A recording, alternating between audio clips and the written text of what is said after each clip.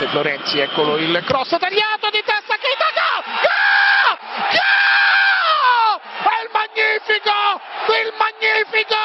Il magnifico Rettore! Live. Boom! Boom! Check! Check! The room! In the entertainment capital of the world. What a strike! What a goal! What a comeback! What a game! There are no words to describe it! It's the TC Martin Show. Léger hors-jeu, mais cette fois-ci, il n'y en a pas pour Marco Reus. Très fort devant le but. C'est la folie! C'est la folie! Game! Une minute de dingue! It's time to get your daily prescription from the doctor, TC Martin. Largo, pifio, Messi la tiene, Messi, ahí está Iniesta, ¡gol! ¡Gol!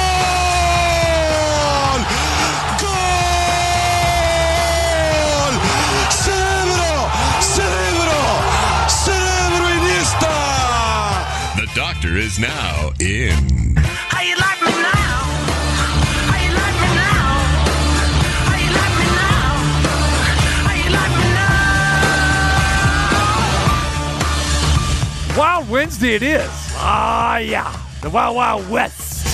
Wednesday. I don't know why I went there with that. Just felt like it. Who knows? I'm curious about things, Numchuck. You know that. Curiosity. Why do they say curiosity killed the cat? I don't know. Glad to have you with us here on this Wednesday edition of the show. Today, we are going to span the globe. We're going to span the globe. We are going to go overseas, across the pond. Paul Buck Power Stewart. Which way would that be? That'd be east about, I don't know how many miles? 5,400 miles? I don't know. Then we're going to go to Canada, to Edmonton. Jesus Lopez, who does a fantastic job on the Spanish broadcast of the Vegas Golden Knights. He's in Edmonton, and we'll get the vibe there as the Edmonton Oilers and the Vegas Golden Knights will get it on tonight in game number 4. And that will face off a little bit after 7 o'clock, a little bit later start than Monday's start. And we'll see if the Golden Knights can get another victory and take a commanding 3-1 lead in this best-of-7 series. You know Edmonton's going to be ready to roll. And you know who else is going to be ready to roll tonight? As we go to the West Coast, San Francisco, the Golden State Warriors, 7.5-point favorites over the Los Angeles Lakers. What is going to happen tonight? I know there are people out there that think that Lakers may close it out. People still are thinking that Lakers are going to win this series. They have the advantage of 3-1, 1 game at a time. The champs have their back against the wall. Is it their time to exit? Or is it their time to answer the bell? I'm saying they'll answer the bell tonight, just like they did in Game 5 against Sacramento on the road. Game number 7, as they did in Sacramento on the road, won the series, put him in this series. But the Warriors have lost a home game. They lost 2 games in L.A. All of those games, they led. They let leads get away. They turned the basketball over. And the lone game where they did win, which was Game 2, is a bounce-back situation. They blew out the Lakers by 30. So actually 27, 127-100. So I firmly believe and expect the Warriors to show up tonight. I think a lot of people do. Lay the 7.5 and take the Warriors tonight. I'm feeling pretty good because I got the Warriors on a money line parlay that cashed in at plus money last night. So I'm happy with that. Just get the victory. And 1 game at a time. I do not want to see this Warriors team exit. Don't want to see them. Still believe they're the better team. Can't believe that the Lakers are playing as well as they have, but hey, give the Lakers credit. They're doing great. But tonight is game number 5 in San Francisco, and expect a top-notch performance by the Warriors. If they take care of the ball, the big if they take care of the ball, they will win and force a game 6 for Friday. And then how about a game 7 Sunday back in San Francisco at the Chase Center? That could be wild. All right, so let's see what happens with that. All right, so today, Paul Buck Power Stewart, he's going to join us. We'll talk all things England. Who knows what else with him? Jesus Lopez in Edmonton getting ready for the Golden Knights and the Edmonton Oilers game tonight. Alan Snell will join us because, of course, we have got more news, and we talked about that on the show yesterday when it went down, that Bally's has now made an agreement with the Oakland A's, and the ballpark situation has shifted. As we talked about yesterday, we'll dive into that with Alan Snell today from lvsportsbiz.com, the astute writer and the editor that he is. Alan Snell will be with us to talk about that situation. Just last week, we had him in here and we were talking about, okay, that's stadium's going to go on the other side of Tropicana and I-15, where the old Wild West Casino used to be. Remember that? Wild West Casino? Yeah. Yeah. Whatever. Wild West Wednesday? Yeah. There you go. But now, so Station Casino's out. Bally's is in. Now you're going to blow up the Tropicana Hotel and Casino, and that's where the $1.5 billion park is going to be built. So we'll dive into that today. So a lot to hit on. You know what the best part of that is? What is the best part? We get an implosion in Vegas. That's funny. I love it. That's funny you say that, because that's exactly what I'm going to bring up to him. That's exactly what I was going to bring up to him. I go, hey, we haven't had an implosion in a while. I'm going to this one. You gonna go to this one? No matter what time it is, if it's New Year's Eve. I've been around a couple implosions. Yeah, absolutely. And explosions, too. Yeah. Do you remember the last implosion? I do. No. It was the rib, wasn't it? Oh, ring it up for Numchuck. Remember what year? 2018? 2015? 2015? I believe 2015. Yeah. It was right after I moved back, and I said, all right, we've got an implosion. I used to love the Riv. Used to do boxing shows at the Riv, go to great entertainment events there, and he filmed several movies there. I really liked the Riv.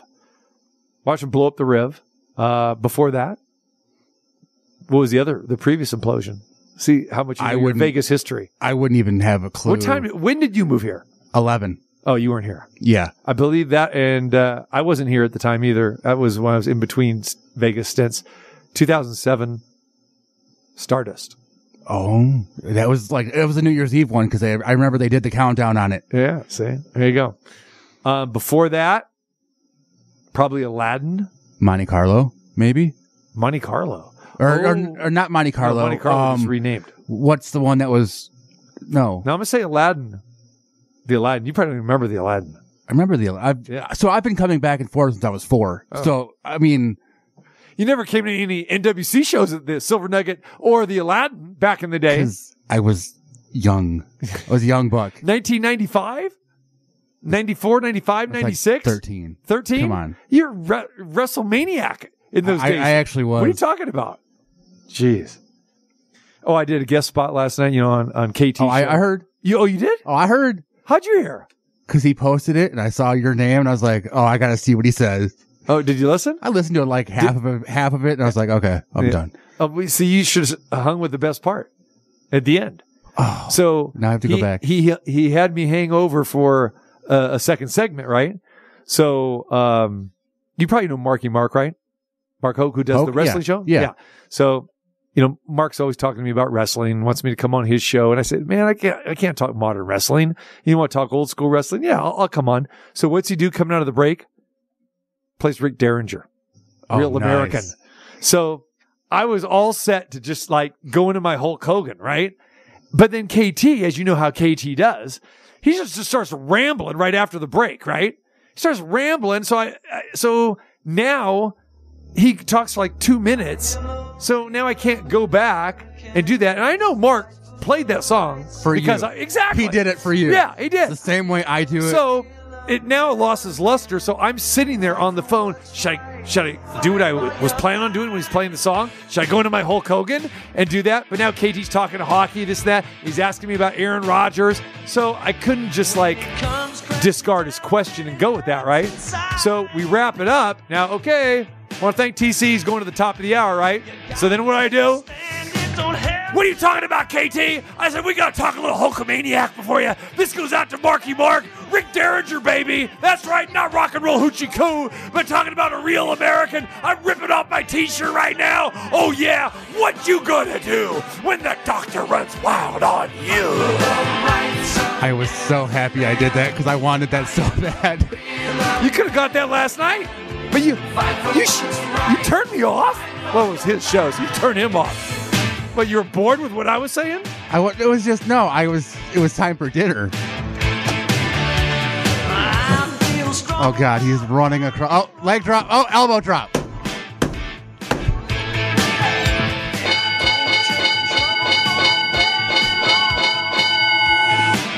And still heavyweight champion. Me. See, I love that I can play that anytime I want and get whatever I want. Yeah, just don't play that macho theme or the hot rod theme. I can play this and get whatever I want. Give it to me. Give it up. You know what they say. What does a true Scotsman wear underneath his kilt? Absolutely nothing. One coconut. Two coconut. Yeah, don't want to break anything. There you go. Woo! Want to go for the trifecta while we're at it? Yeah. Elizabeth, where's she at? Yeah. Where's Elizabeth? Making the mint julep a Kentucky Derby time. Yeah, you know what I'm talking about, yeah? Numchuck, I don't know if you can hang with any of this stuff that Macho Madness is talking about. And yeah, who's that other Macho Madness goofball hanging around the corners over on Eastern Avenue? Who's that guy? What's that? Nah, he's all right. He's all right. But yeah, Hulk Hogan, yeah. Like when Macho says, Hulk, he's like that. Hulk Hogan. Yeah, you got nothing. Got nothing on the real Macho Man. Yeah. Love it. I think Paul Buckpower Stewart's listening right now. I sure as hell hope he is. Because this has a little English twang to it, don't you think?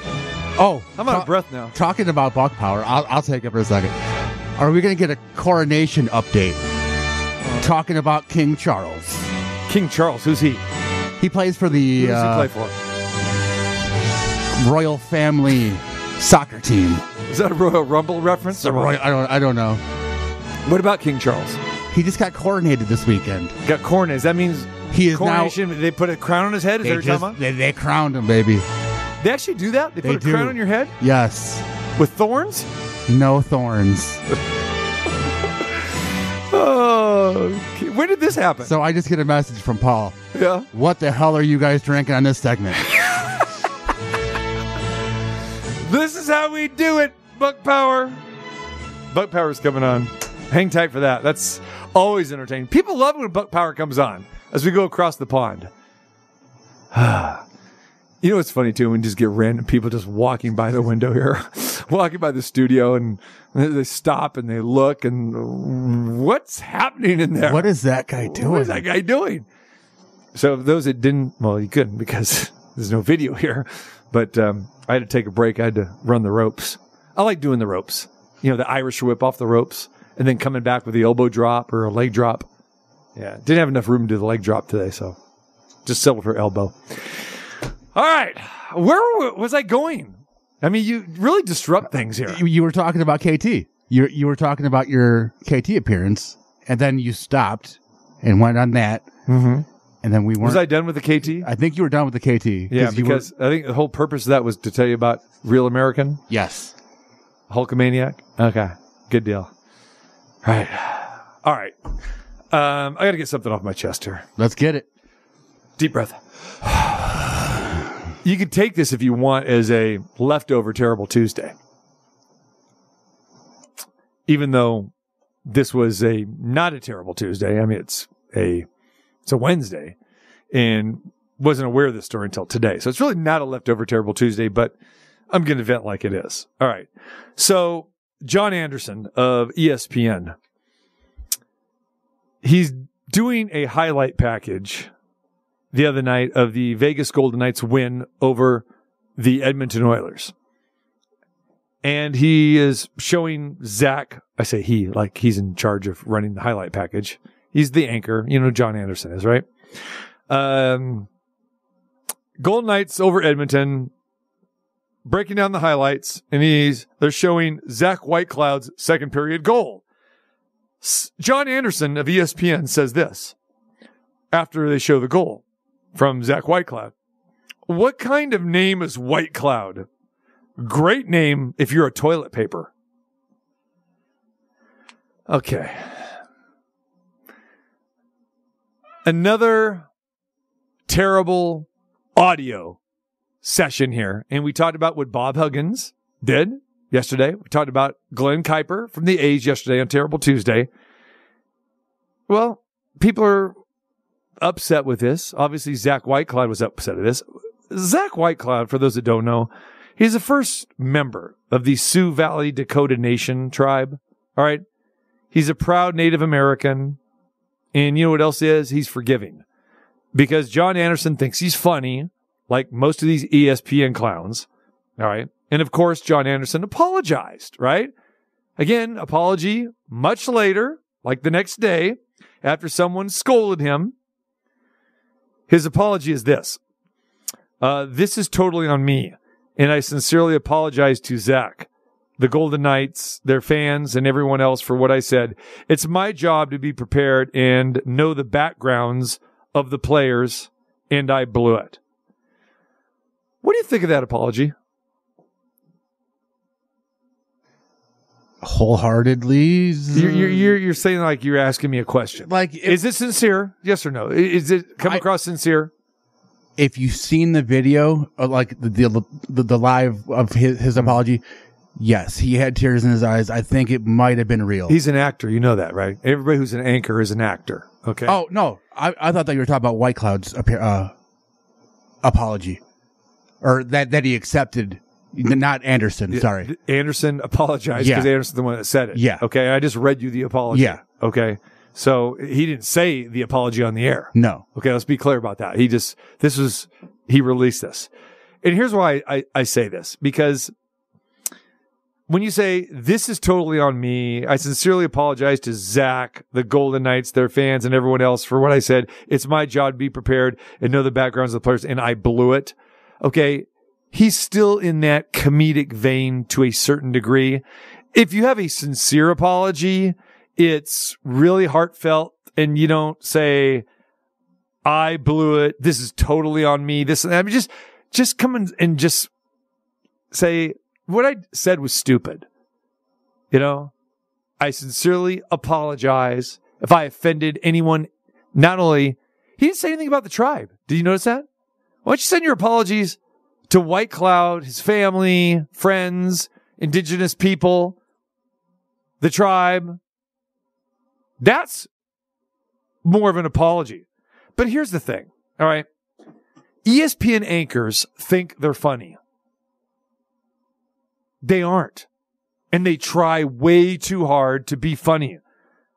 They literally think that they need to be comedians, and they spend more time on writing what they're going to say and their delivery than they actually do with the homework that they're presenting on the air. Okay? I'm really tired of the mispronunciation of names. All right? We see that all the time.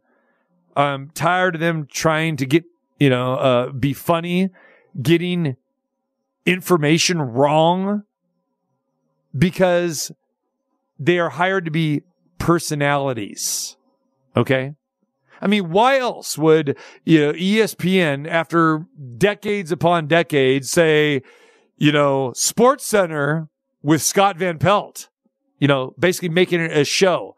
And then with all the anchors doing these things, everything has to be in kind of a comedic way. Everyone wants to try to have their niche with their paraphrasing of their sayings and the way they come across. Here's another thing a lot of people probably don't know. John Anderson is from Green Bay. All right. Now, I never knew him when he was in Green Bay because he grew up there, went to high school there. He actually went to high school from right down from the high school closest to my house when I lived in Green Bay. I talked about several players that I've coached there at that high school where he went. And they have like a little plaque of him outside of the gymnasium, John, with his suit and tie on, you know.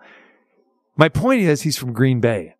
Do you know that Green Bay is has some of the most indigenous areas in land of the Oneida Nation, tribe?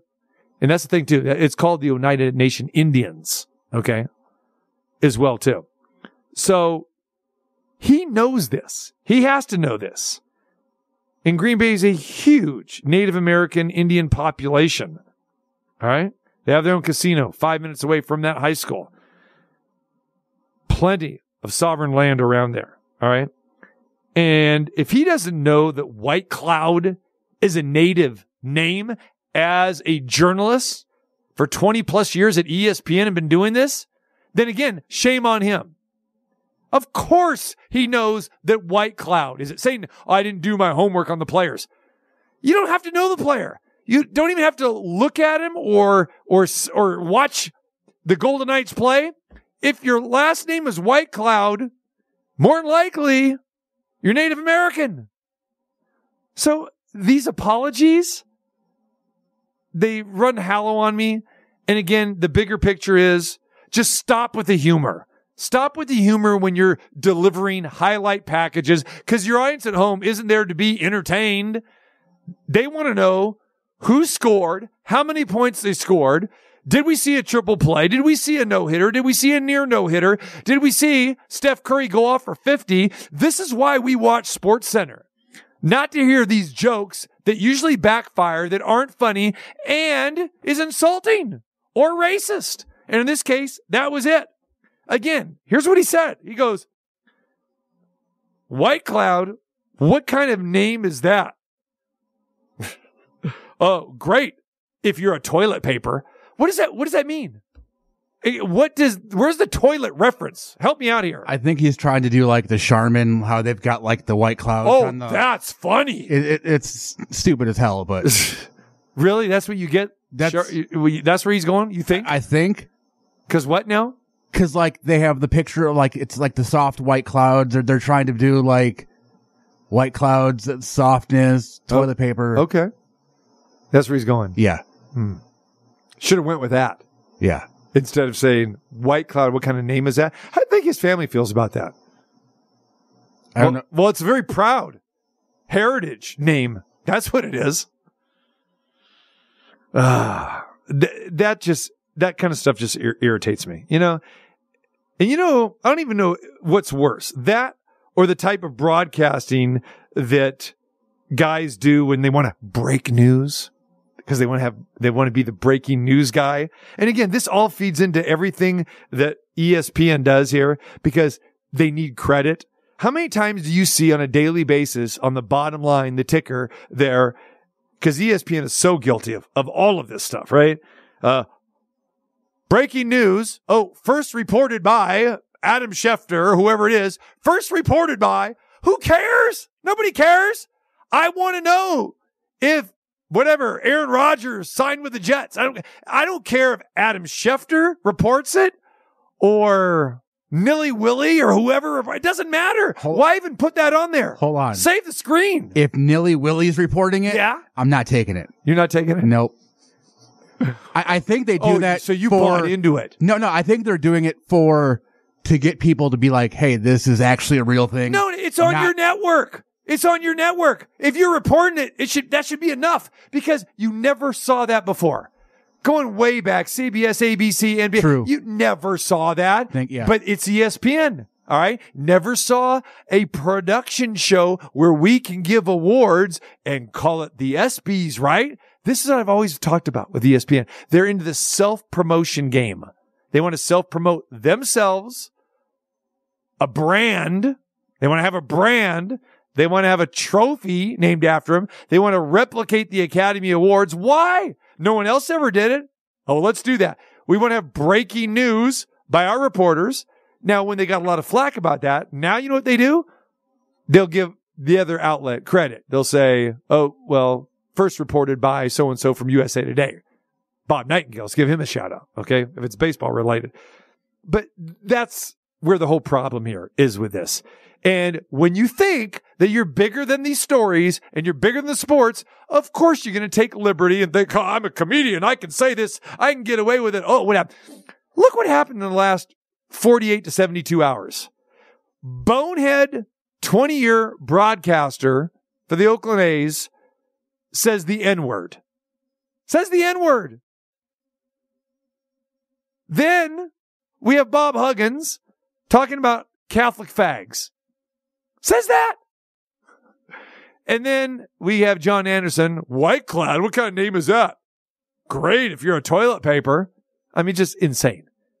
Everybody wants to be a comedian or just be stupid. And that's what's pathetic. Zach Whitecloud, very proud. He's very forgiving. Forgave John Anderson. Those that don't know, and I think a lot of Golden Knights fans know about Zach Whitecloud, raised in Manitoba, up in Canada. He's a big charity guy, goes out of his way, visits hospitals, does a lot for his community up there, even here in Las Vegas. Here's what Zach Whitecloud had to say in response to John Anderson's moronic tone. I don't want to be in front of you, all you guys talking about this, and but with that comes an opportunity to allow not just John and myself, but everyone to learn from this incident, to move forward and make sure that these things don't happen again. And I just want to make that point clear too. John recognizes that, and he obviously I believe he was sincere in his apology, and I just wanted to reiterate to him that I was going to be the first person to reach out my hand and offer, just to offer help, because people make mistakes, right? And it's just a time for everyone to learn and move forward, right? So, all right, Zach Whitecloud talking about what John Anderson said. So again, a very forgiving guy, just ridiculous. All right. So we have got plenty more to talk about today on the NFL side. I'm going to save my next NFL story to share with our guy across the pond who covers the NFL in Europe, in England specifically, Paul Buck Power Stewart. He's going to join us. And again, coming up next hour, Alan Snell will get the latest developments, and they are new developments on the Oakland A's stadium that will be coming here in Las Vegas. He will be joining us next hour, as will Jesus Lopez, the Spanish voice of the Vegas Golden Knights, that we get ready for the Golden Knights and the Edmonton Oilers coming up later tonight. We'll talk NBA, that and a whole lot more coming your way. It is a Wild Wednesday. I do exactly what I want to do. It's the Dr. T.C. Martin. You say I'm insane. I say thank you very much. The doctor is now in.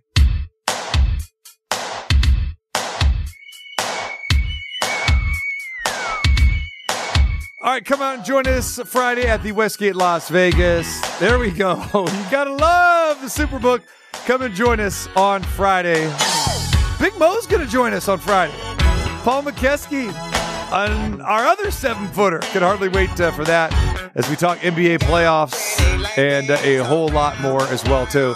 And don't forget the great Coaches versus Cancer event with our good friend Lon Kruger. That all gets underway Sunday and Monday at the MGM. Golf on Tuesday as well, too.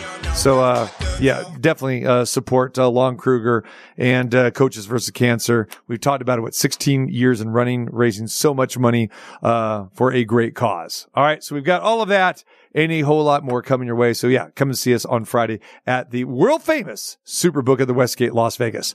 All right, our next guest is, it's late at night. I don't know if he's tipping back a few or whatever it is, but I noticed that he was dancing to a little Cameo. I don't know what he knows about Cameo, but I know one thing. I believe he's a Kool in the Gang fan, the one and only Paul Buck Power Stewart. What is going on? Oh, I am ready for a celebration. I love Kool in the Gang. I was very envious you got to see them live, TC. Yes, those are my guys, Paul. Those are my guys. And I didn't know. I didn't know that you had a little, Hollywood swinging in you, my friend. I didn't know that you could get down on it. Oh, very good. I've just booked tickets to see Lionel Richie and then the Pet Shop Boys. They're the next two gigs I'll be going to here in England. Wow. Now, is that together or separate? No, they're separate gigs, but yeah, the Pet Shop Boys are the last 80s band I've always wanted to see that I'm going to tick off my bucket list. I've seen everybody else from the 80s I wanted to see. Come on, Numpchuck. You got to give me some West End girls. Can you give me some West End girls? You can't. He has no idea what we are talking about, TC. Numpchuck, you do know what West End girls are. I know exactly what it is. I just know we can't do it because of this. Yeah, because Paul's with us right now. Yeah. That's right. Yeah. Oh, there we go. Didn't think about it, did you? You said it, and you're because we just played Cool in the Gang. But I know it's too technical. Yeah. Yeah, I understand. Anyway, Buck Power. How you been, my friend? I've been very well. I cannot believe what I was listening to in the first half hour of that show, and I almost had to reevaluate my availability. That was classic radio, what you two guys were doing on the first half hour. Thank you, my friend. See, I have when Marco D'Angelo joins us, he's so serious about his point spreads and everything. And then when you go off on the rails like this, he's going, I don't know. Is anybody listening? Of course they're listening. They want to hear about nonsense. They want to hear about food. They want to hear the ranting and raving. I mean, that's what we do here. We'll cover it all for you from sea to shining sea. That's what sports media entertainment is all about, TC. I mean, I've had a couple of people message me who've heard me on the show who were asking me about the whole coronation thing last week that you were talking about. So I've been answering questions on Facebook to Vegas listeners, telling them what was going on last weekend in London. All right, so let's talk about this. Being as naive as I am, again, I don't live over there. I'm not really, into politics, especially English politics. But you guys had something happening last weekend. Was it Saturday? It was kind of a big deal. Yeah, this is nothing to do with politics. This is the royal family. So last year, of course, the Queen passed away. She'd been the ruler here for 72 years, longest ruling monarch we'd ever had. And she is succeeded by her son, Prince Charles, who became King Charles. And last weekend was the official coronation, which is it's a series of ceremonies going back 1,000 years. Takes place at Westminster Abbey. The crown's put on his head. It's a fantastic event, and it's the pomp and circumstance that the British do so well, and that everyone around the world, I know the American public, love that we do all this. You've all seen The Crown on Netflix, the show. This was the real thing. This was King Charles officially becoming the king of our country.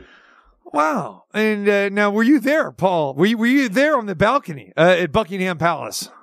Strangely enough, my invite must have got lost in the post. I was about as welcome as Prince Harry and Meghan Markle were. I don't know what the heck you're talking about. I don't even know what that means, but apparently Numpchuck does. So, wait a minute now. So the coronation was last weekend. What took so long? I mean, she died a long time ago. Yeah, it's something that it never happens straight away. It's something that takes a lot of planning and organisation because it became a public holiday in this country so that everyone could watch it. And over 20 million people tuned in to watch it. It's just one of those things. Yes, Charles became king the moment his mother, the Queen, died, but this is just the official recognition of it. But he took over. I mean, so if something actually went down where a king had to make a decision, he could have done this prior to last weekend, correct? Yeah, it's something it usually takes a few months in the planning and put together, which is what happened. So now, of course, Prince William is now the heir to the throne. He is the next in line to the throne. And he was there knowing, of course, one day it will be him. He will become the next king after Charles. All right, there it is. A big deal in England. And our on-the-spot reporter, there it is, the family reporter, Paul Buck Power Stewart. That sounds. Yeah, I was actually on the golf course while the coronation was going on. I've got my priorities sorted, TC. As you should be, my friend. All right, let's talk a little NHL playoffs, Stanley Cup playoffs. Paul, where do you stand on the title list? Now, I understand once we get to the finals, it's the Stanley Cup finals. But if we're in the first round, second round, are you calling it the Stanley Cup playoffs all the way through, or is it just the NHL playoffs?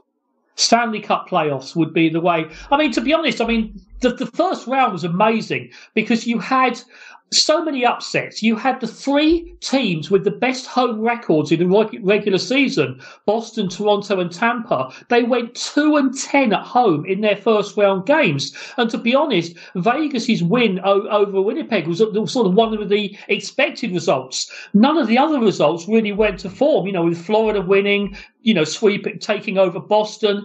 Tampa, Toronto was close. Seattle getting through, pulling Colorado out. So now it's wide open. And to be honest, if Vegas can do the business in Game 4 tonight, and I think they've got the edge because the Oilers are really a one-line team, and if you can stay out of the penalty box, you can beat them, then to be honest, the path is there for Vegas to go all the way to the Stanley Cup, where they'll probably end up playing the Carolina Hurricanes.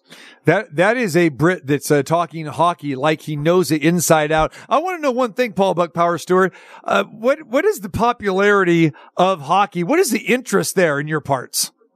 The NFL is the biggest of the American sports by far. Then it's probably basketball. Then baseball and hockey are behind that. Now, hockey has been huge in Britain for years. There's a British league that's been incredibly successful for 40, 50 years. In fact, Great Britain even won the gold medal at the Winter Olympics in 1936. So hockey's been 1936. Yeah, I thought he was going to say, I was going to say, well, I know it didn't happen recently. I don't remember. So we got to go back to 1936, and you have a professionally. How come I never hear of any of these English skaters in the NHL? I mean, how many Englanders are there in the NHL? None. It's the same as when we talked about the Great Britain baseball team in the Olympics being no British players. You couldn't even get a guy on the Buffalo Sabres? Is that what you're telling me? You couldn't get anybody on the Ducks? I mean, come on now. I think it's one of those sports where, again, you've got people in Canada and the northern parts of America, they're growing up skating all the time, and they're going to have that natural ability which can never be replicated in country like Great Britain, where we don't really have the facilities and the rinks to do it. Now, you go to other European countries where hockey is in their blood, Sweden, in the Russian countries, Czechoslovakia, places like that. So it's one of those things that hockey is popular. Now, I have an NHL TV subscription. I've watched every Lightning game, and I now watch the highlights of all the playoff games because I'm interested to see who gets through. And as of right now, as I say, I think it is, if Vegas wins tonight, then it does set up for them and the Carolina to meet in the Stanley Cup. But right now, it's been such a topsy-turvy upset series in the playoffs. Who knows? I mean, it's just funny that the Florida Panthers could put Toronto out tonight. That is really funny. That is. And what a season that they have had. They get in as the 8th seed. They upset Boston like you talk about.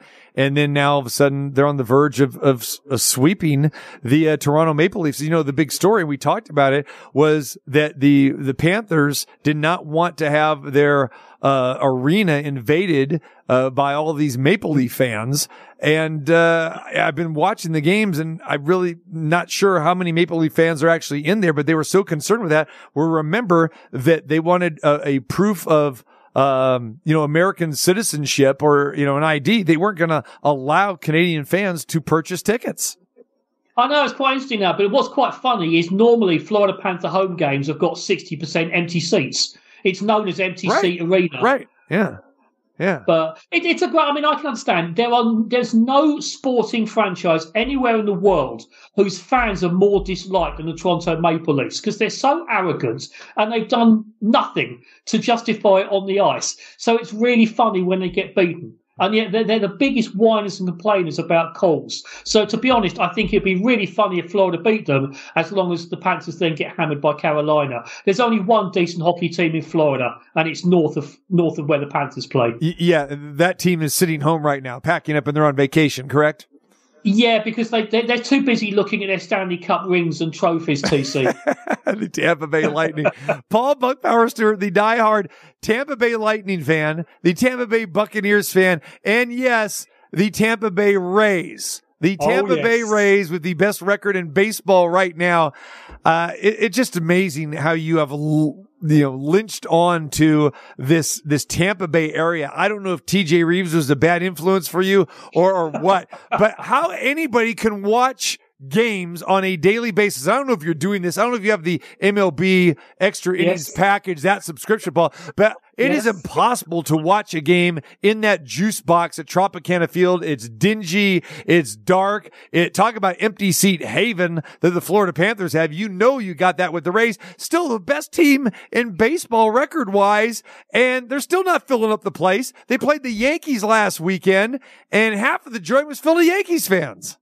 Yeah, there are a lot of Yankee fans. Actually, I'd like to take back that comment about Toronto Maple Leaf fans being the worst. I forgot the Yankees. They're on another planet in more ways than one. Yeah, the Trop is it's a pretty horrible place. But as I said before, my association is with the Buccaneers. And from going out there, I've gone to watch the Lightning. I've gone to watch the Rays. So I've become fans of those teams. And yes, I watch every Rays game. I watch them the following morning because of the time difference. So I'll be sitting working tomorrow morning. I've got a big TV here. I will watch the Rays game against the Orioles. I won't know the result. I watch it as live. And baseball's one of those games where you don't have to watch it intently. Whereas hockey, you can't really take your eyes off the screen. Baseball's one of those games where you look when something happens. And so far this season, it's been very successful for the Tampa Bay Rays. Paul Buck Power Stewart joins us, covers the NFL there in Europe. And again, buckpower.com does a fantastic job with his website covering the Tampa Bay Buccaneers. And I know that you have a lot of Tampa Bay memorabilia in your office. You've been around that organization. You make regular trips back there. I'm curious, Paul, if you can give me one guy, which might be impossible to do, give me that one Tampa Bay Buccaneer that you are either most proud of or you had a relationship with that maybe is your all-time favorite Buccaneer. Who is that? Leroy Selman, without a question. Now, Leroy was the Bucs' first ever draft pick in 1976. He was the first Buck in the Hall of Fame in 95. And for many years, he had a restaurant in Tampa, and I'd never met him.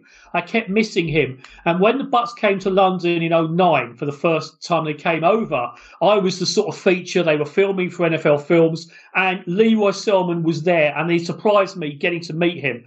And they couldn't use what I said because it just completely dumbstruck me that I was meeting him, and we became very good friends before he passed away. He was a great man, a lovely man, and he will always be my favourite player. And I'm proud behind me I've got a signed picture of him and one of me with him. So yeah, so Leroy will always be my favourite. But someone else who might surprise you as one of my favourite players is Trent Dilfer. Really? Okay. The pride of Fresno State. One of the nicest people I have ever had the pleasure to meet in any sport. Really nice guy. He's got a lower golf handicap than me, which I'm a bit envious of, but he is just a really nice person. His NFL career wasn't as successful as it could have been. He's the first to admit that. He's made a very successful career as a broadcaster since.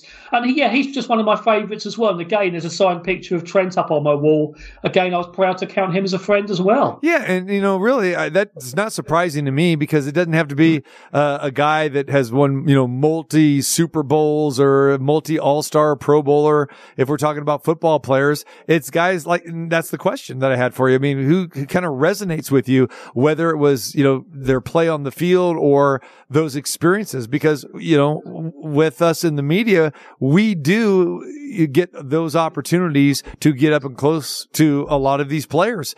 And, some of my closest friends or best friends players wise or coaches wise, maybe are not the guys that had the best careers, but what kind of people they are. So I can totally relate to what you're saying. So no shame at all saying Trent Dilfer. No, something I've done, and I've done a lot of this. I'm friends with over 400 former Buccaneer players, and I've done many highlight video reels of their careers. And I've had guys contact me saying, hey, I played 5 games in 1988, and I've gone away and pulled clips off them and put it together. And it means such a lot to them. They knew they've got their page on the NFL, but they've also got a page on Buck Power. I've got pictures, and I've been able to put video highlights of their career together. And it's something I've always done for Buccaneer players. The Bucs put players onto me, and I'm happy to help them out. And again, I might be 5,000 miles from you, I'm 4,000 miles from Tampa, but I'm still able to help these people out, and I've become friends with so many of them, and that really means a lot. As you get older, you do things because it's the right thing to do, not for any financial return. Right. So, all right, speaking of the Buccaneers, what was your thoughts on the draft, and what do you think the outlook is? I mean, they got some changes coming. Yeah, my view on the Bucks, and I've been saying this on different shows, is, to be honest, the credit card bill is now due. They mortgaged everything for the 3 years with Tom Brady, which was the right thing to do. They went all in. They got into cap hell. My view now is you pay the bill off, you take a bad season, you reset it. And I'm not, if the Bucks go 5-12, 6-11, I don't care, because it's worth it for what happened the previous 3 years. And there's another Super Bowl trophy sitting in Tampa because of it.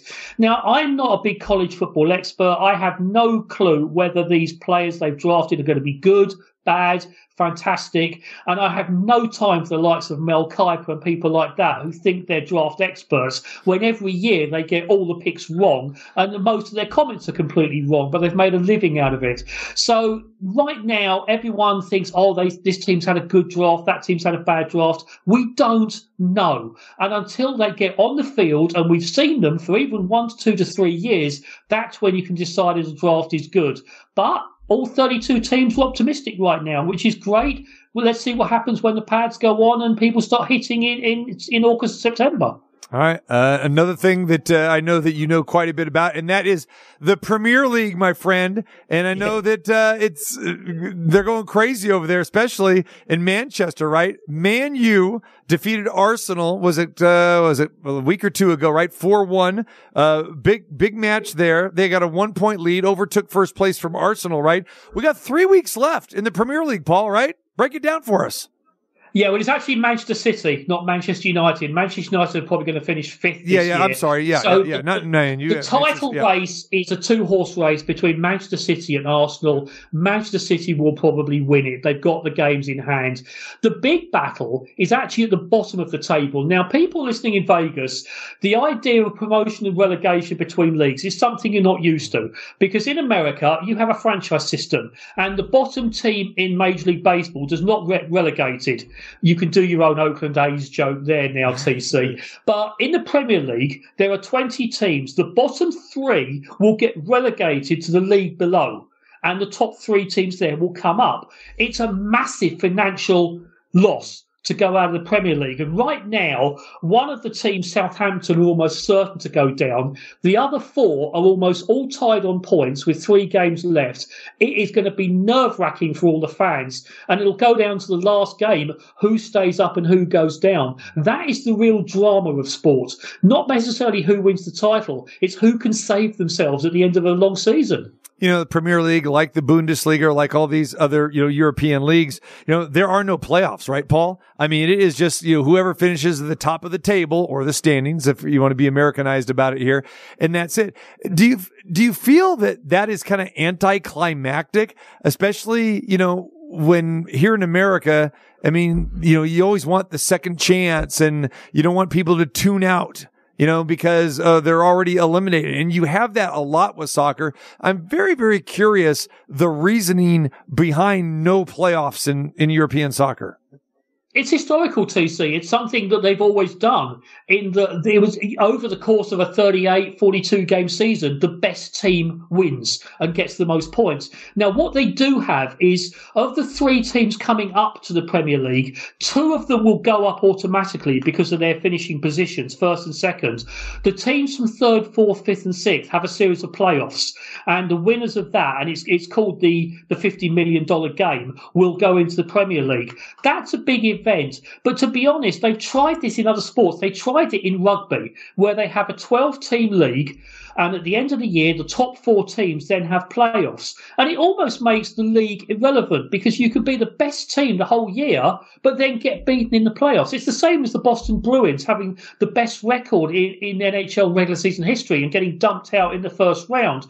Does the regular season then mean anything? So I can see both sides of it, but it's historical, TC, and every European league has always been judged over the course of a season. But then you have a knockout cup competition, which is almost like a series of playoffs working your way through like your March Madness. And we will have the FA Cup final, which will take place at the beginning of June. And that is Manchester United will play Manchester City. That is a big one-off game, but it's not the same as the Premier League title. What is attendance like and television ratings for these teams that are sitting 8th, 9th, 10th, they're safe from relegation, but they're not winning the Premier League. So how does that play out? Especially, it's such a long season. You're talking about what 38 matches, right? 38, that you have here. So I would think that, there's a lot of meaningless games here.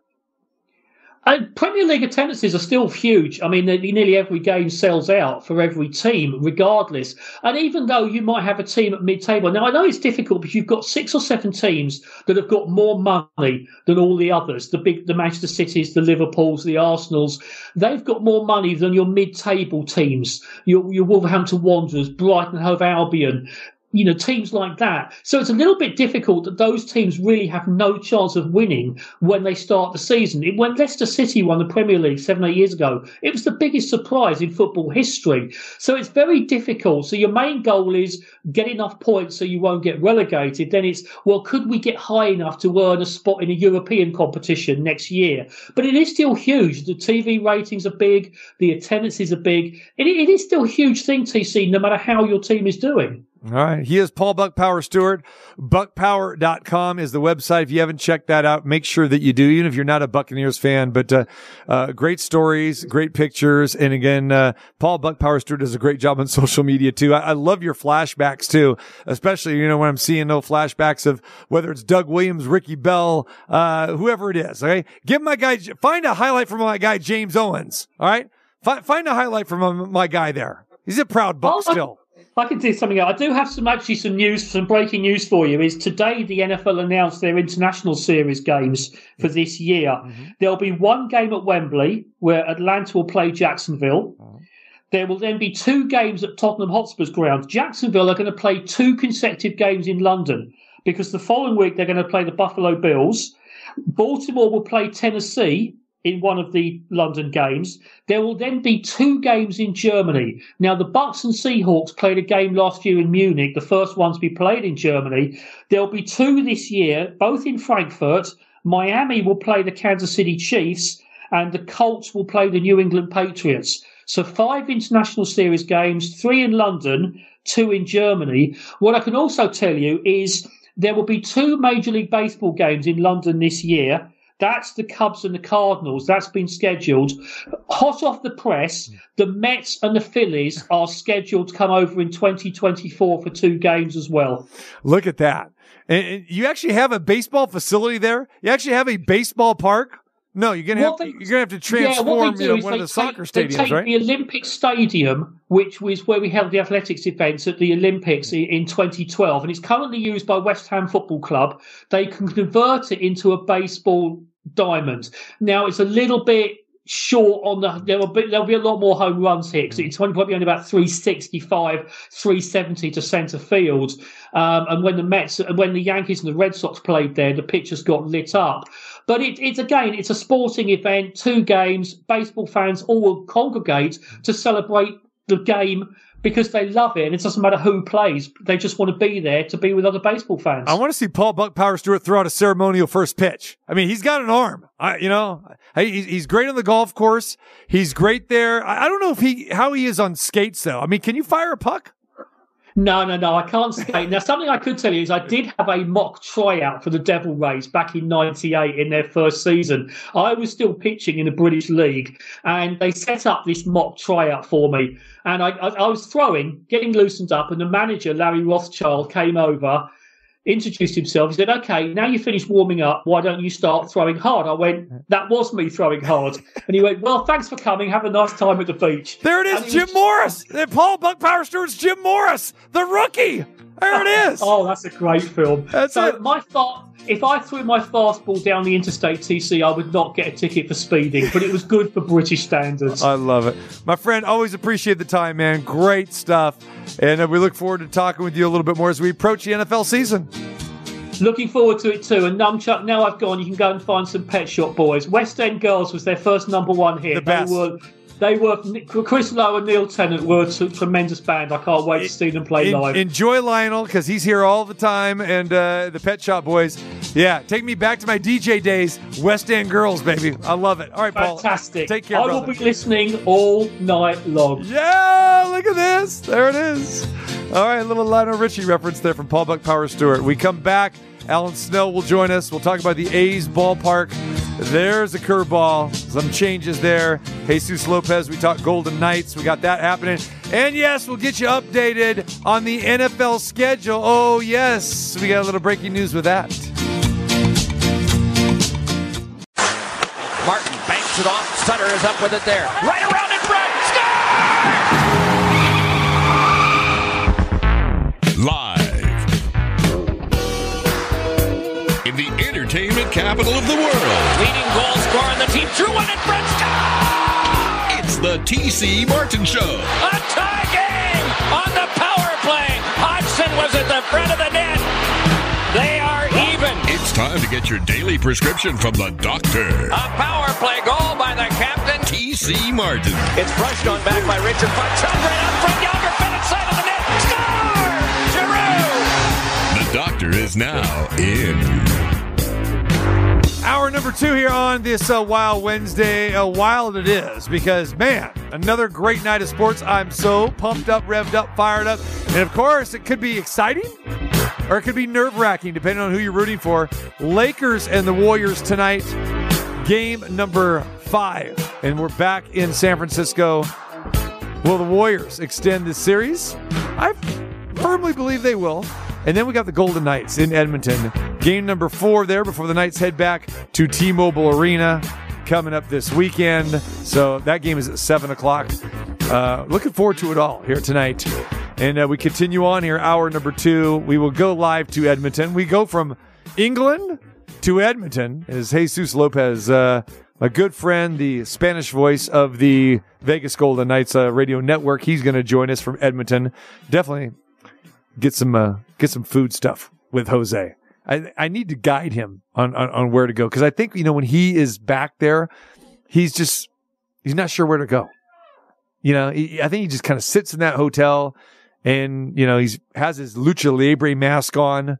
He's watching old wrestling videos and doing his homework for the Golden Knights. We got to get Jesus out there, get him out there. And the question is, are there any Mexican restaurants in Edmonton? That's what I want to know. Numchuck, get on that. I got some recommendations from Team TC Martin Show in Canada. We're big. Team Canada in Manitoba. Team Canada. We're huge in Edmonton. Christy with a C. She's probably listening. Christy with a C. Cat with a K. Shout out to our lovely ladies out there. Shout out to Alan Snell, lvsportsbiz.com. Kind enough to drop in and join us today. What is happening, my man? TC, usually I just get hungry when I come down here, but now we got some serious news to bite into. We do, but before we get into that, okay, Yes, I have a terrible Tuesday leftover here, okay, that we need to get to here. And so the NFL schedule is, comes out tomorrow. But they come out in little dribs and drabs. Exactly. The little teaser stuff. There's some leakage, yeah. But they wanted to make sure that they gave us this one, okay, Numchuck? They wanted to give us this today, all right? So the NFL has made an announcement that we've got, and for me, I'm calling this is more bad news. This is terrible Tuesday stuff, all right? The NFL schedule will be officially released tomorrow, but today, what do we get? This breaking news, we're having the very first Black Friday game. The Black Friday game. What the heck does this mean? Well, you know what Black Friday is, right? It's the Friday after Thanksgiving. And we are going to get football. It's Miami against the Jets. So now Aaron Rodgers gets another, I guess, semi-primetime game, even though this will be 12 p.m. here on the West Coast, 3 o'clock Eastern time. It'll be the first ever Black Friday game. And what cracks me up is when they release this, they go, it's historic. A historic Black Friday. How is this historic? Please put this in perspective, Alan Snell, in the annals of history, how having a game on a Friday afternoon because it's this pseudo holiday. Okay. And I say pseudo holiday because it's a pseudo holiday, which means it's phony. All right. Let's go shopping. Let's get everyone to go spend money and drop prices, even though half places don't drop their prices. Friday, November 24th, 12 noon, Miami and the Jets. Historic news. And it's going to be on Amazon. Oh, yes. Here's what the vice president of programming for Amazon says. We're excited to be the home of the first ever NFL Black Friday game. And what better way to kick off this tradition than with a rivalry matchup? Rivalry matchup. Is it Packers Bears, Packers Vikings? Is it, Raiders Chiefs? No, it's Dolphins and the Jets. One of the biggest shopping days of the year. We're thrilled to offer another way to delight Amazon customers and give all the fans free access to this AFC East showdown. Well, I got to tell you, if we're going to talk about history, I'm going to compare a movie to what the NFL is doing. And that is, when I was a little kid, the first scary movie was The Blob, which basically went around and gobbled everything up. And the NFL's TV schedule basically is going around and just gobbling up every single date on the calendar. Yeah. First they did Christmas, which meant they were going head to head with the NBA. Mm-hmm. Usually Christmas is the NBA's day to shine. Now we got this Black Friday rhetoric, and Black Friday, that Friday, usually, you can correct me if I'm wrong, TC, but it's usually a big college football, high school football kind of day. It is. Usually 3-4 games. Yeah, some really good, cool rivalry kind of game. SEC, used to be LSU and Arkansas, Texas Remember A&M. Nebraska, Colorado was a great game? Even Nebraska, Oklahoma back in the days. They would play on that time. Now the NFL blob of the TV schedule is eating up even Black Friday and taking away attention, eyeballs from, these great college football games. So I don't know, but I'm not quite sure how the Blob movie ended. It was the first horror movie I watched as a little kid. And I don't think it was like Jaws where the guy shot a torpedo into the shark or something, but it was a shark that was actually a mechanical shark. And how did they go, bing, how come it didn't do that? Yeah, I mean, they could have taken care of it early on in the movie, I guess. Yeah, other holiday games that were leaked out. All right, ready for this? All right, so we got a Christmas game, and that's going to be the Giants in Philadelphia. So, and of course, I like the Christmas games. Of course, we like the Thanksgiving games. And then we have a New Year's Eve game with the Bengals and the Chiefs. Well, that'll be a great game. That has actually become a pretty fierce little rivalry in the AFC. Yeah. So that's definitely a high mark. How do you feel about Amazon games? I'm not into them. Exactly. They had an absolute horror show of games last year, the Thursday nights. Of course. Good Lord. They put people to sleep week after week. Yeah. And it just, and I got to tell you, a lot of people didn't even know where to find the game, TC. Tell me about it. I know it was horrible. Remember when they announced that the sports books were going crazy? They're going like, well, we're not sure we're going to be able to offer this. And if the sports books can't even offer, can you imagine Joe NFL fan? That's trying to figure out where is this Amazon on my cable, box? Well, Alan, I am really afraid of this NFL Sunday ticket situation because the reason why I got DirecTV back in the late 90s was specifically for that. So you could watch the out-of-market games. Exactly. And now you're taking that away and you're putting that on YouTube TV. It's not an easy fix to go from Amazon to a regular channel and flip back and forth. The YouTube, any of the smart TV type of stuff. They're chasing the $1 billion revenue, It's a joke, though. Yeah. I mean, they weren't doing well enough with DirecTV for all these years. And now, it's not a cheap package that YouTube is offering here. I think this is really going to be a nightmare for sports books and everybody. We have to acknowledge the fact that the Black Friday, though, was not a surprise per se. We all knew Black Friday was coming down the pipe.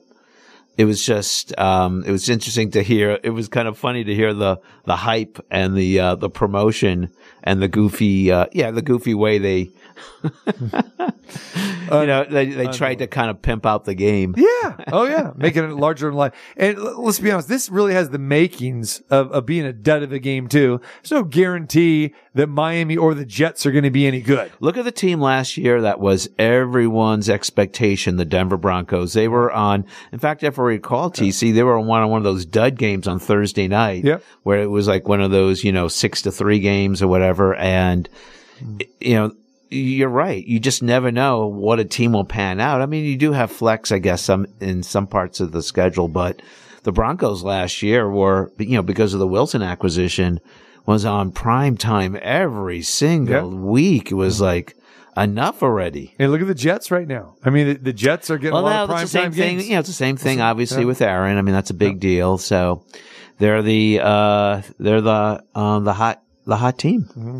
All right, let's talk about the hot item here locally. Yes, sir. We just had Alan on just last week regarding this. The A's ballpark has taken another turn here where the A's have come to an agreement with Bally's. All right, they agree on a deal yesterday to purchase the land there at Tropicana Las Vegas Boulevard, home of the Tropicana Hotel and Casino, one of the last old school joints around here. Alan, we sat here last week and we were talking about the deal with Station Casinos and the old Wild West property on that piece of land, purchasing those, 49 acres. And then all of a sudden we're here. Oh no, that's scrap now. Now it's all about Bally's. Now we're going to blow up the Tropicana. So take me back here. What happened? What happened to the Station Casinos deal? Well, I got to tell you, you're dealing with two of the most unconventional entities. First of all, the Oakland Athletics. They are the most unconventional franchise in baseball. And then it's Las Vegas, where anything goes. And you combine the two, and somehow you had obviously the Athletics were reading the tea leaves, and that the $500 million ask in public money because of that site was probably not floating over too well. And guess what? They found out a chance to save some money, and they went to like you mentioned, the corner of Tropicana and Las Vegas Boulevard. It is one of the busiest intersections in our market. Anyone who's been down there knows what a mess it could be in the early evening on entertainment nights. And that's without construction. Look how it's been the last couple of months with construction. Exactly. Yeah. And they chose the site because now they can reduce the funding ask from $500 million to $395 million. I just got off the phone with Jeremy Aguero, who's a consultant for the Oakland Athletics. I asked him, I said, Jeremy, point blank, what is the minimum amount that Clark County will be asked to fund through bonds?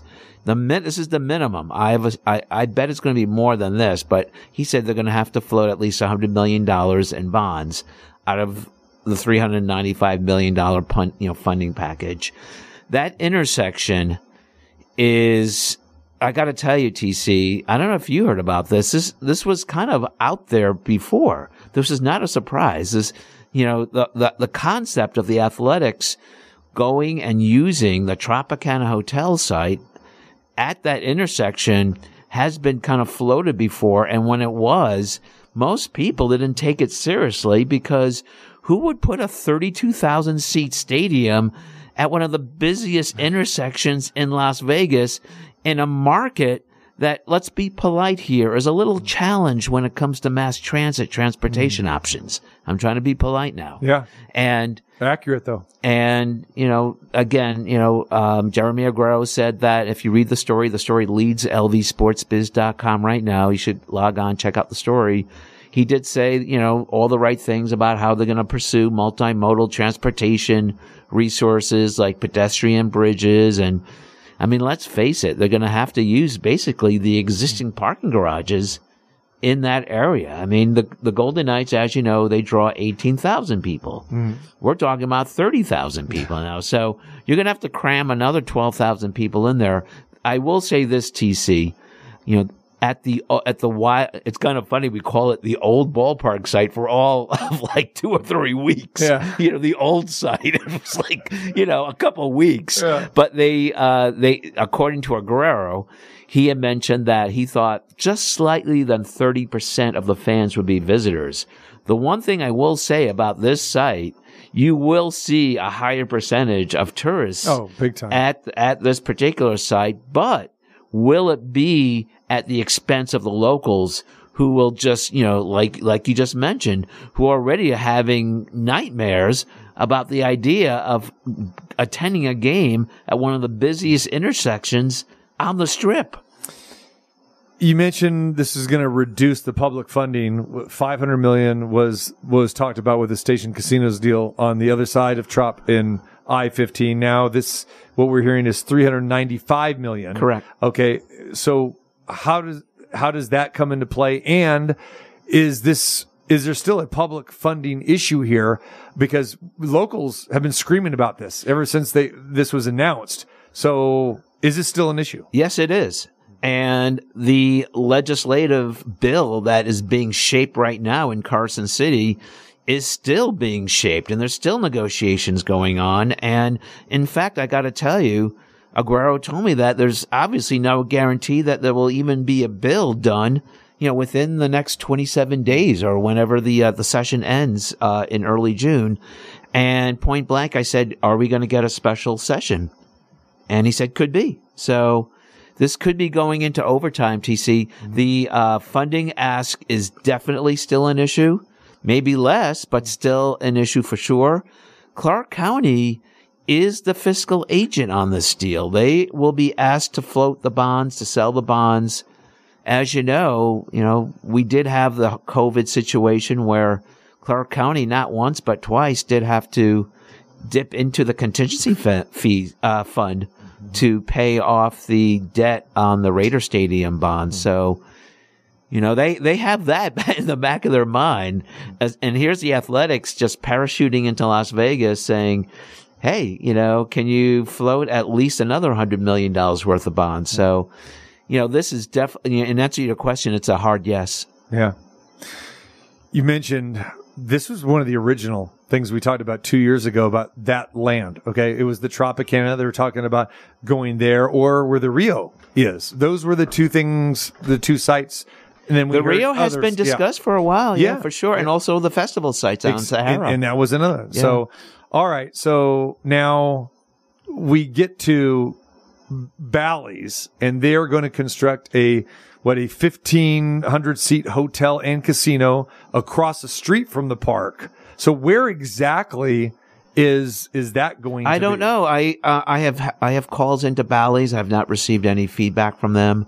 And what will the property be called as far as not the park, but just the hotel casino? Is that going to be Bally's, or, we just went from Bally's to the Horseshoe? Right. What are we going to call it? You need a scorecard just to keep up with this stuff. I'm confused. We don't know. They haven't talked about the branding of the new hotel. Or do they stay with some heritage here and call it the Tropicana again, or maybe a variation using the word Tropicana? I think it was just confusing to people trying to keep up with the wild, wild west side, which is on Tropicana, which is the road, to now the Tropicana site, which is the hotel. Right. And I mean, I just say it's the intersection and to make it simple for people to understand. I mean, in fact, there's the new hotel right behind it, in fact. Correct. That's going to benefit, but again, this is not a done deal. There's legislation that still needs to be actually proposed and voted on. So, it's, there's part of me is just kind of, it's almost comical to think of a baseball park at that intersection. But then again, you almost have to suspend reality when you think about what goes on in the Strip, because I'm used to conventional planning principles done for ballparks and stadiums around the country. Yeah. And they don't apply to the Strip, TC. I mean, it's crazy because, the Strip, I call it the Vatican of gambling, where it kind of exists as a state within a state, where even Clark County's conventional planning principles they don't even apply. I mean, nothing against the Raiders Stadium, but let's face it, they caught a big break by having only 2,500, surface parking spaces at a stadium for 62,000 seats. Right. I mean, granted, they're relying on a lot of people parking on the strip and walking across the interstate on Hacienda. I get that. And the same kind of concepts going on. I do want to address a few things in the story. Jeremy had mentioned that, well, it's not uncommon to have sports venues kind of jammed into like downtown areas. And he mentioned the baseball field in San Diego that very well, right? Yep. But keep in mind, you remember when it was built? There was not much was there. That's the thing. And the ballpark was actually used as an economic development spur to really develop that part of San Diego. Another neighborhood ballpark, Wrigley Field. Neighborhood ballpark. This ballpark goes back decades and decades and decades. I mean, if there's one place that probably doesn't need an economic redevelopment jolt per se, it's probably Las Vegas Boulevard and Tropicana. Well, let me say that about those points, because I was going to bring that up. Okay. When Petco Park was built, and then San Francisco with the Giants built, right? Which the San Francisco Giant Stadium is built on a small footprint site, exactly about 14 acres. But keep in mind that is bounded by a lot of transit, public resources built into it. That's what I was going to say. So remember going way back in the day, okay, when they started building these stadiums, they were usually in the suburbs. Okay, in the rural like parts, the riverfront right? stadiums of the all day. of that. Okay, and then you go back to Detroit and the Pontiac Silverdome. They were multi-use. Off the interstate.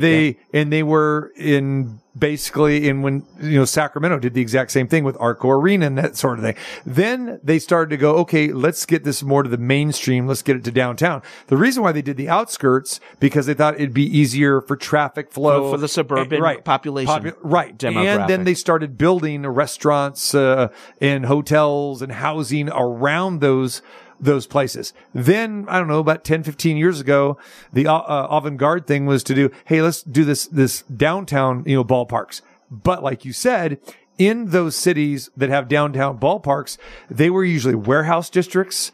The land was cheaper. The land was cheaper, but there was nothing around there. And it was a dump. And they would take Coors Field in Denver is a great example. Exactly. And then they built up around that. This is the total opposite. Like you said, you're going right in the middle of the hub here already. So that's what's strange with all that. So, and like I mentioned, I thought there was in fact, I used Jeremy's quote as the headline that, yeah, we're going to infrastructure will definitely be needed. It was like, yes, sir. Alan Snell joins us, lvsportsbiz.com. Go to his website and read his latest article just published within the hour or so. The latest on the A's ballpark taking a different turn. Curveball here as the A's and Bally's come to an agreement on a deal of the land of the Tropicana and Las Vegas Boulevard, currently where the Tropicana Hotel is. So, Alan, it's been a while since we've had an implosion. Well, we're going to have an implosion. I know. The last one was the Riv. I remember the Riv. They're always fun. And talk about implosions. One of the great implosions, and this is a connection to a ballpark you're talking about in Seattle. They imploded, and here's a great the Kingdome. Here's a great trivia question. What is the only ballpark to open in the middle of a season? It was the Seattle Mariners at the time. I think it was called Safeco Field, right? Yeah. And they demolished the old Kingdome in the middle of the season, right. And they opened that stadium, the ballpark for the Mariners. I was working at the Post-Intelligencer at the time in downtown Seattle, interviewed the very first fan who went through the turnstile at the old Mariners Safeco Field. And implosions are always fun. They're kind of like events by Let's themselves. go cover an implosion tonight. What are we doing? Hey, let's go check out the implosion. Yeah, we talked earlier in the show about, I remember the Riv. Right when I first. Well, let me ask you, TC. I mean, if let's say in the event there is a baseball game at the earliest 2027, so we have a little time to plan our transportation route, like 4 or 5 years. But what would be your transportation technique to get down to a baseball game at Tropicana and Las Vegas Boulevard? Getting dropped off. Just doing the ride share. Yeah, Doing ride share. doing the ride share, whether it's somebody I know or doing the ride share. I mean, that would have to be it. I'll be honest with you. And Where would you be dropped off? I mean, would you be dropped off like a block or two away? As close as I can possibly get. I want to walk as with less as possible. With minimum traffic around. Yeah. But like you said, where is that? I mean, there's not many options. There's not really any side streets that you can really do that at, you know? It's going to be difficult. And like I said, there has to be plenty of infrastructure planning that has to go around this. Again, what they think about, Alan, as you know, they look at that, hey, what's it going to look like from the blimp? The overhead view. It's going to look gorgeous, right? But then if you expand the blimp view, you've got bumper to bumper traffic for miles. So it's interesting. Crazy. I love the aerials of the Strip. You have this amazing Hollywood set on steroids view of this amazing 3-mile corridor. And then you go on the back streets and you see some of the stuff on Koval or Dean Martin. Yeah. Right? I mean, it kind of drops off quickly. Well, let me ask you this, and I know you probably don't have the answer, but it's be interesting to find out. When would the Tropicana's doors close? And when would that demolishment happen? Yeah, that would be, that would be definitely. And how are you feeling if you're a Tropicana employee right now? That's tough. That's tough. I mean, there's always, I guess, other companies in town to, grab onto. Yeah. But do we have any idea? I mean, how long this will before they shut the doors? I would once it becomes official, of course. Right. I mean, they want to break ground on this in 2024. They're following a very ambitious timeline. I mean, they need this bill to be passed and approved this year because, from what I understand, Dave Campbell told me he wants MLB approval by the fall of 2023 in order to have the groundbreaking on that site at 2024. I would imagine it would be, the place would be, you can keep the place open for another year or two. Couldn't you? While there's construction. But the thing is, though, if you're going to demolish it to make way for the ballpark, it could be it for Tropicana next year, I guess. And have we seen any renderings? It would be shortly after the groundbreaking. So, have we seen any renderings on how it would fit, or which way home plate would be, or what you'd be facing? It's really interesting. Yeah. You had you have this interesting connection to the Tampa Bay sports market, and they are struggling with a baseball park situation, and they actually were looking at building at one time a baseball park. I believe they were going to be believe it or not, the soccer team the Rowdies play in the old spring training home right on the waterfront in St. Petersburg. They were going to demolish that and build a small baseball park there. And to your point about like the direction of home plate, they actually had like home plate kind of like burned into short right field at the spring training ballpark there on the waterfront in St. Petersburg. So, I mean, that in itself would be kind of interesting. I mean, just for the layout of that. But again, I've not seen any renderings. You'd think the Athletics would have like a really pretty picture of this ballpark, wedged in there among the behemoth buildings there, I mean, and it would be great for PR and get the hype going. Yeah. Obviously, nothing really gets off the ground until the sausage is made in Carson City. The sausage is made. There's a food reference. There it is, Meat Hook. I appreciate that. He is Alan Snell. Go check out his website. Support his website as well, too, at lvsportsbiz.com. It is the best to find out what is happening in our To see what's your prediction for tonight? Golden Knights versus Edmonton. What's your call? Edmonton gets it done tonight. I just got it. But you think maybe an overtime or a regular session? I think it could they're going to take Edmonton's going to take their business. Like a 5-2 win? I'm thinking like a 5-2 win or maybe a 4-1 win or something like that. I think. But again, don't talk to me because I'm horrible at predicting hockey. It is the most unpredictable thing. I'm fine in every other sport, but man. Look at the Florida Panthers. They have the Maple Leafs on the ropes. Yeah, on the ropes. I mean, talk about sausage. They're cooked. The Panthers are cooked.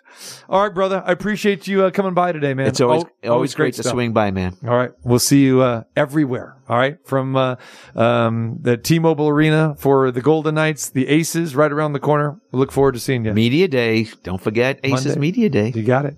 All right. We come back. Jesus Lopez, the Spanish voice of the Golden Knights, joins us live from Edmonton. Now, more of your favorite personal sports physician. Don't make me beg. T.C. Martin. Because you are a character doesn't mean that you have character. The doctor is now in.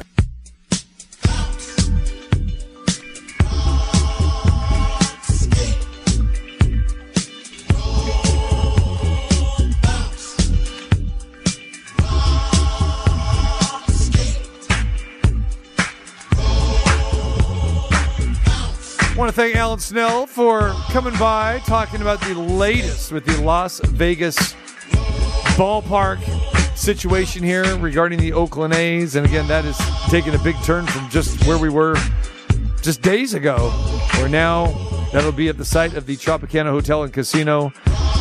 And Bally's owns that property. So the deal with the Station Casino's out, and the deal with Bally's now in for that. All right, so go to lvsportsbiz.com for all of your information regarding any of the sports business here in our fair city, especially this. Alan does a fantastic job. I always appreciate him being our guy in the trenches there, wherever it is, if it's got to do with the Raiders or the Aces, or now the A's. Great stuff, but he's on top of that story. Go check it out at lvsportsbiz.com. All right, tonight, looking forward to two big-time games, one in the NBA and one in the NHL.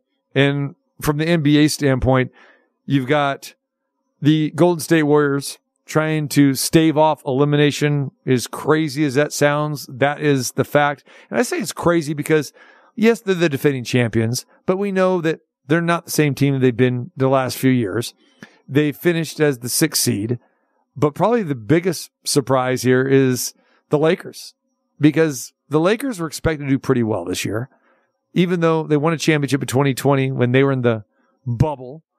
And it was kind of, they won a championship, but there's like an asterisk there pretty much for all that. Lakers have LeBron James. They got Anthony Davis. They started off horrendous. They were a team that was in disarray. They had plenty of injuries. And then Rob Pelinka made some massive substitutions and changes with the roster, replenishing it with shipping 6 guys out and 6 guys in. That's half of your roster, half of your 12-man roster. And they were in 13th position on the outside looking in. They were not one of the top 8 teams once the playoffs began. They had to get involved and go through the play-in tournament with a victory against the Minnesota Timberwolves. And then they had to fight their way in, and they got in as the number 7 seed. They've had some games where they have not looked very good. But during this series, they've looked exceptionally well. Now, I think when they played the Memphis Grizzlies in the first round, you had the Ja Morant situation that was hanging over like a dark cloud. And I mean that for 2 ways. One is Ja Morant was hurt, had a very badly sprained wrist, which affected his game.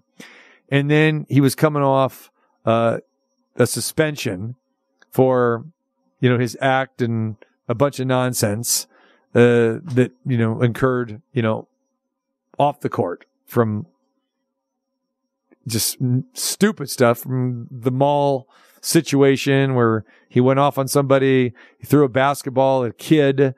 Kid threatened to burn down his house in a pickup game at his house. Then you had the situation where they're in Indiana playing the Pacers, the Grizzlies were, and Ja and his entourage were flashing the red laser beam. just craziness. Threatened to kill people. I mean, just nonsense. So that had something to do with it. And the Lakers got on a roll, even though they did get destroyed in one of those games, and they came back and won. But against the Warriors still had the home court advantage, even though they were 6th seed and the Lakers were the 7th seed. You had the Golden State Warriors with Steph Curry, with Klay Thompson, with Draymond Green, with Andrew Wiggins coming back and playing exceptionally well. And it looked like, okay, this is, going to be a Warriors series victory, even though the Warriors struggled mightily against the Kings, who had a great year. They were the number 3 seed. But when this series started and the Lakers got game number 1 against the Warriors, and they won that game in San Francisco, you can make the case, if you want, that the Warriors come off a 7-game series. The Lakers had 2 more days of rest, and the Warriors weren't ready to play. And that was evident what happened in game 1, where the Warriors lost 117-112. Anthony Davis showed up. He had 30 points and 23 rebounds in game 1. LeBron James had 22 points and 11 rebounds. D'Angelo Russell and Dennis Schroeder showed up big time, and they each had 19 points. The Lakers were 25 for 29 from the free throw line. Golden State shot only 6 free throws in that game. So you figure, okay, maybe it's a one-off, right? Well, it looked that way, because in game 2, 2 nights later, the Warriors blasted the Lakers 127-100, where Golden State outscored the Lakers 101-67 from the second quarter to the end of the third quarter. Golden State shot 50% from the floor, 50% from threes. They hit 21 of 42 shots from there. The Lakers were 10 for 34 from 3. So you figured, okay, now we're going to go to Los Angeles, probably going to have ourselves a series.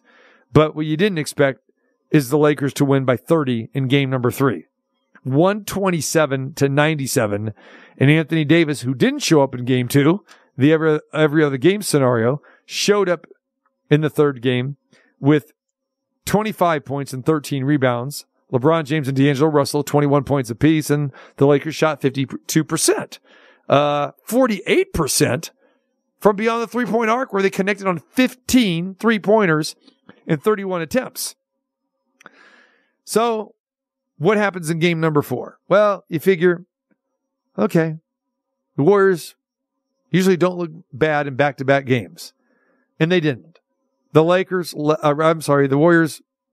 came out, played well.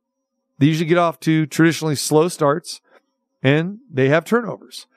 Well, they did that, but they overcame, and Golden State blew a double-digit lead again, just like they did in game number 3, to end up losing by 30. They had a 12-point lead late in the third quarter, and then the fourth quarter, it all fell apart. Overall, the Warriors committed 16 turnovers. They only got to the free throw line 12 times. The Lakers got to the line 20 times, and they were 20 for 20 from there. 20 for 20. The Lakers are shooting the lights out, especially at the free throw line, and more importantly, they're getting to the free throw line. But the Warriors have killed themselves time and time again, and not just in this series, but in their history, your recent history here. When they lose games, they turn the ball over way too much. 19 turnovers in game 3, 16 turnovers in game number 4. And despite coming back, they didn't have enough, and they made some really bonehead decisions in the last few possessions. Draymond Green has the ball in the corner, penetrates, driving to the hoop down the baseline, throws an ill-advised pass. It's turned over.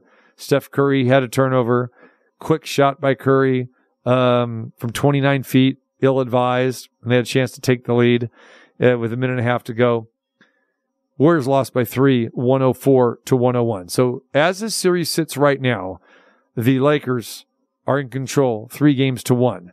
Now, everyone will tell you, and the hot headline right now is, well, the Warriors' record, when they are down 3-1 in best-of-7 series, they are 1-14. Okay. Warriors are still alive, and I'll tell you why. They're alive because you have Steph Curry, You got Klay Thompson, who had a bad game. All right. They still have the firepower. You still have Andrew Wiggins. And you got Kayvon Looney. And you've got a very, very deep team. And we've talked about time and time again, one of the main reasons why the Warriors have, won 4 championships in the last 8 years is they get the production from the unsung guys off the bench. They've been getting that. They've just been turning the ball over. When they take care of the ball and have less than 10 turnovers, they usually win games. So you have that going for you. You have the factor that they are at home tonight. And then if they can force a game 6, they'll have to win on the road. But then if they win that game, they got game 7. Most people just write off a team that's down 3-1. But most of the time, the team that is down 3-1, they don't have 2 of the final 3 games on their home floor. They're usually the lower seeded team. So I think everybody expects the Warriors to win. If you've been watching this series, you're going to expect the Warriors to win. Don't get caught up in the LeBron and the Anthony Davis thing and the Lakers and being a public team. Forget all that. All right. Bottom line is the Warriors are the better team. They're the talented team. But over 7 games, that usually bears itself out, but sometimes it doesn't. There was really not much difference between the Warriors and the Kings. And that went 7 games, and the Warriors won games 5 and 7 on the road, backs against the wall. In a big game 6, they won at home. Stave off elimination. So expect the Warriors to win tonight. They're 7.5-point favorites. It's just funny how the narrative changes after every game. When the Warriors won by 27, it was like, oh, okay, yeah, they're going to get it done. And then the Lakers won game 3. Well, yeah, Lakers, but they're going to lose game 4. They didn't. Another factor to watch tonight, and again, this is another misnomer that's out there, and it's a ridiculous comment.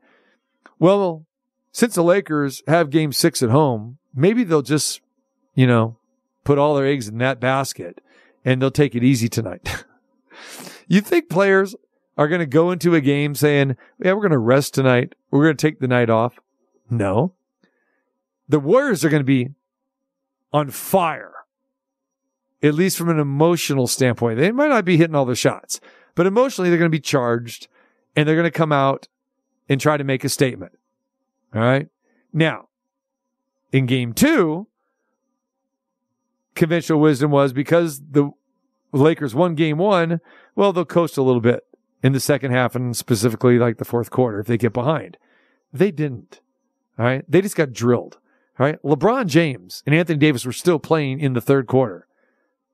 Despite them getting blown out and really never in that game in the second half, they were on the floor with about 7.5 minutes to go.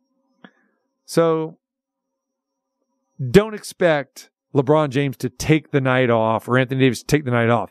Their numbers might be down, but if that's the case, that's because they would be outplayed. They'll be D'd up by the Warriors, and they'll have bad shooting nights. This could come down to be a great game. It could be a close game. Hey, Lakers could just continue this momentum and just keep rolling. That's what happened with the Kings against the Warriors, right? The Warriors had that mojo, and there was never looking back. The Warriors came back, and they won 3 games in a row.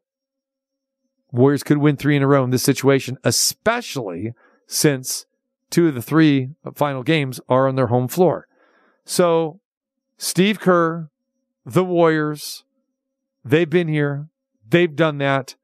They're not going to be panicked. They're not hanging their head. Their approach is this: 1 game at a time. And I think this is exactly why they're a 7.5-point favorite. Okay? The same that they were in games 1 and 2. People expect them to win this game. Not because they're due or a zigzag theory, anything of that nature. It's because they have the deeper team, the better talent, and you expect them to take care of business. All right? Take nothing away from the Lakers. They've been fantastic. Can maybe even say, even Arash Markazi, who came on here, who covers the Lakers, he says they're playing way over their heads. Never expected that. All right? So that is the general feeling. we'll see how it plays out tonight. Now, we go to Edmonton, and the Golden Knights are playing the Edmonton Oilers tonight, as we know, in game number 4. And the Golden Knights were very impressive in that Game 3 victory as a $2 underdog like they are tonight. The Golden Knights fell behind 2 minutes and 45 seconds into that contest at Edmonton. The crowd was going crazy, and they scored. But what happened after that, it was all Golden Knights as VGK scored the next 5 goals and one going away by a final score 5-1. Our good friend, Jesus Lopez, who does the Spanish broadcasts for the Golden Knights radio network, is live in Edmonton, and he joins us now. My friend, what's going on, Jesus? Hey, TC Martin, how you doing? Thank you for having me. It's an honor being in your show, TC. Oh, how's it going? Everything all right over there in Vegas? Everything's good. We're just, we're anticipating, my friend. We can hardly wait for this thing to get unfolded. But, Jesus, I want to go back to game number 3 the other night. And we saw the Golden Knights score 5 unanswered goals after Edmonton jumped on top. We talked with you when you were in Winnipeg. We know that's a hockey hotbed town. They were fired up, but the Edmonton Oilers are a better team than Winnipeg. That fan base is maybe even stronger than Winnipeg's. I want to know, what was that juice like in the arena? What was the atmosphere like, especially, leading up to the opening faceoff and then after Edmonton scored the first goal? As you know, TC, I didn't know anything about hockey, since the beginning of the Vegas Golden Knights history, but I'm learning, as I go. But the thing is that this never stopped surprising me. I thought that I saw everything as far as passion was concerned in Winnipeg, but Edmonton is crazy, TC.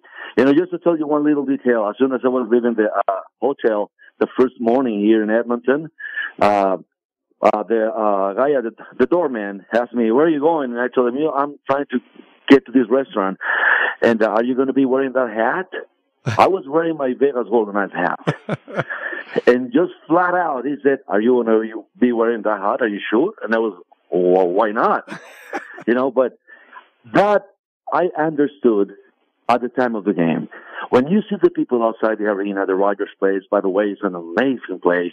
When you see the people, how passionate they are and how aggressive they can be inside the arena with the referees, with the visitor team. This is just another kind of thing that we don't know yet how to handle in Las Vegas, to tell you the truth.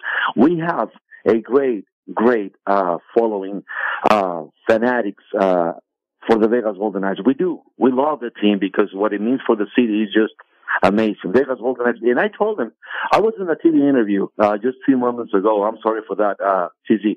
And they asked me about the Vegas Golden Knights and the response for the Hispanics in Las Vegas. And I told them, look, we have to understand one fact. The first professional game for the Vegas Golden Knights happened in October the 10th. And after a big killing in October the 1st, and I'm talking about what happened, the shooting from the Mandalay Bay. And I told them, this is not a logo for us. This is a shield. It is a shield that eased the pain for Las Vegas and brought everyone together in Las Vegas. So we love this team. This is part of our identity already, and wherever I go, I just wear proudly the Vegas Golden Knights shirt. And when I told them this is not a logo, this is a shield, they were surprised about that. And I told them, this is our team. This is our identity. But I think Las Vegas is on the way to become as fanatics as Canadians are on this team. And you know what? Let me tell you something. A radio listener, a Spanish radio listener in Las Vegas, sent me a drawing. He's an artist, he does a drawing for different magazines and newspapers. But he sent me this because he owns a landscaping company, and he sent me this drawing. There's a guy with a blower.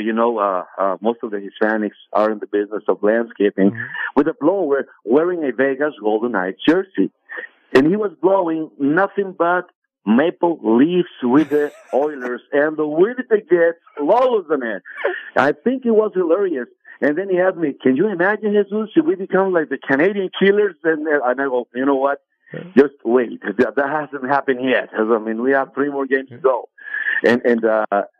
But people are involved, the Hispanics are involved in this, and we just love the team. It's beautiful. All right, so I got to ask you real quick because we're up against it. We got to get ready to leave, Jesus. But I mean, did you find the restaurant? I got plenty of restaurant choices for you there. I mean, there's actually even a couple good Mexican restaurants. Did you know that?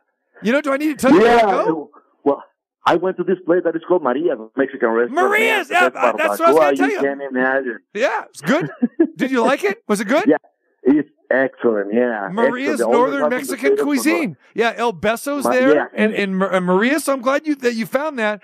And after the game tonight, my friend, I was told you go on down, tell Jesus to go to On the Rocks. All right, look for Christy with a C. She might be there. Cat with a K. A couple of our loyal Canadian listeners on the Rocks after the game. So go check that out, or go to Joey in the Bell Tower, all right there by the arena, my friend. Okay, I'll be there.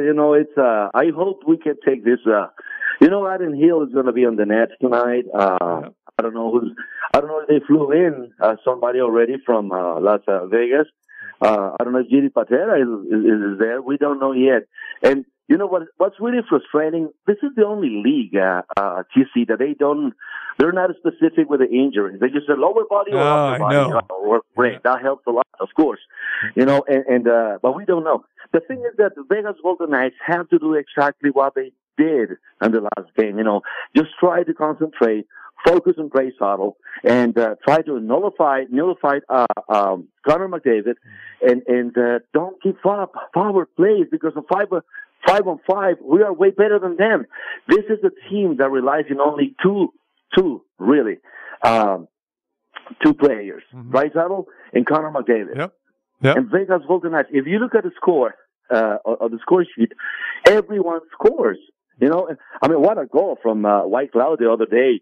Everyone in Vegas is so balanced. Yes. So I think we can make it. All right. We will make it. We'll look forward to the action tonight. We'll be watching, and I know our Spanish audience will be listening to you, my friend, at 1460 and on the Vegas Golden Knights Spanish radio network. My friend, enjoy Edmonton. Enjoy the call tonight. Rest up that voice, and let's talk to you when you get back to Vegas.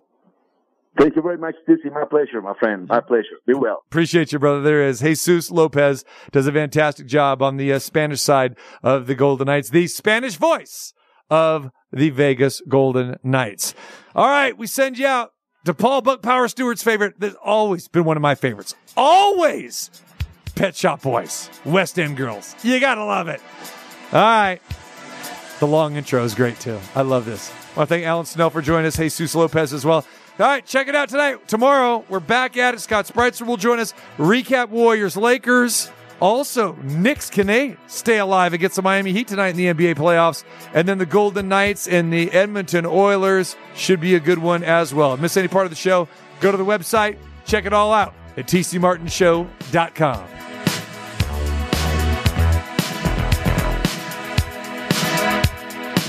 Sometimes you're better off dead. There's a gun in your hand that's pointing at your head. You think you're mad, too unstable, kicking in chairs and knocking down tables in a restaurant in a West End town. Call the police, there's a madman around, running down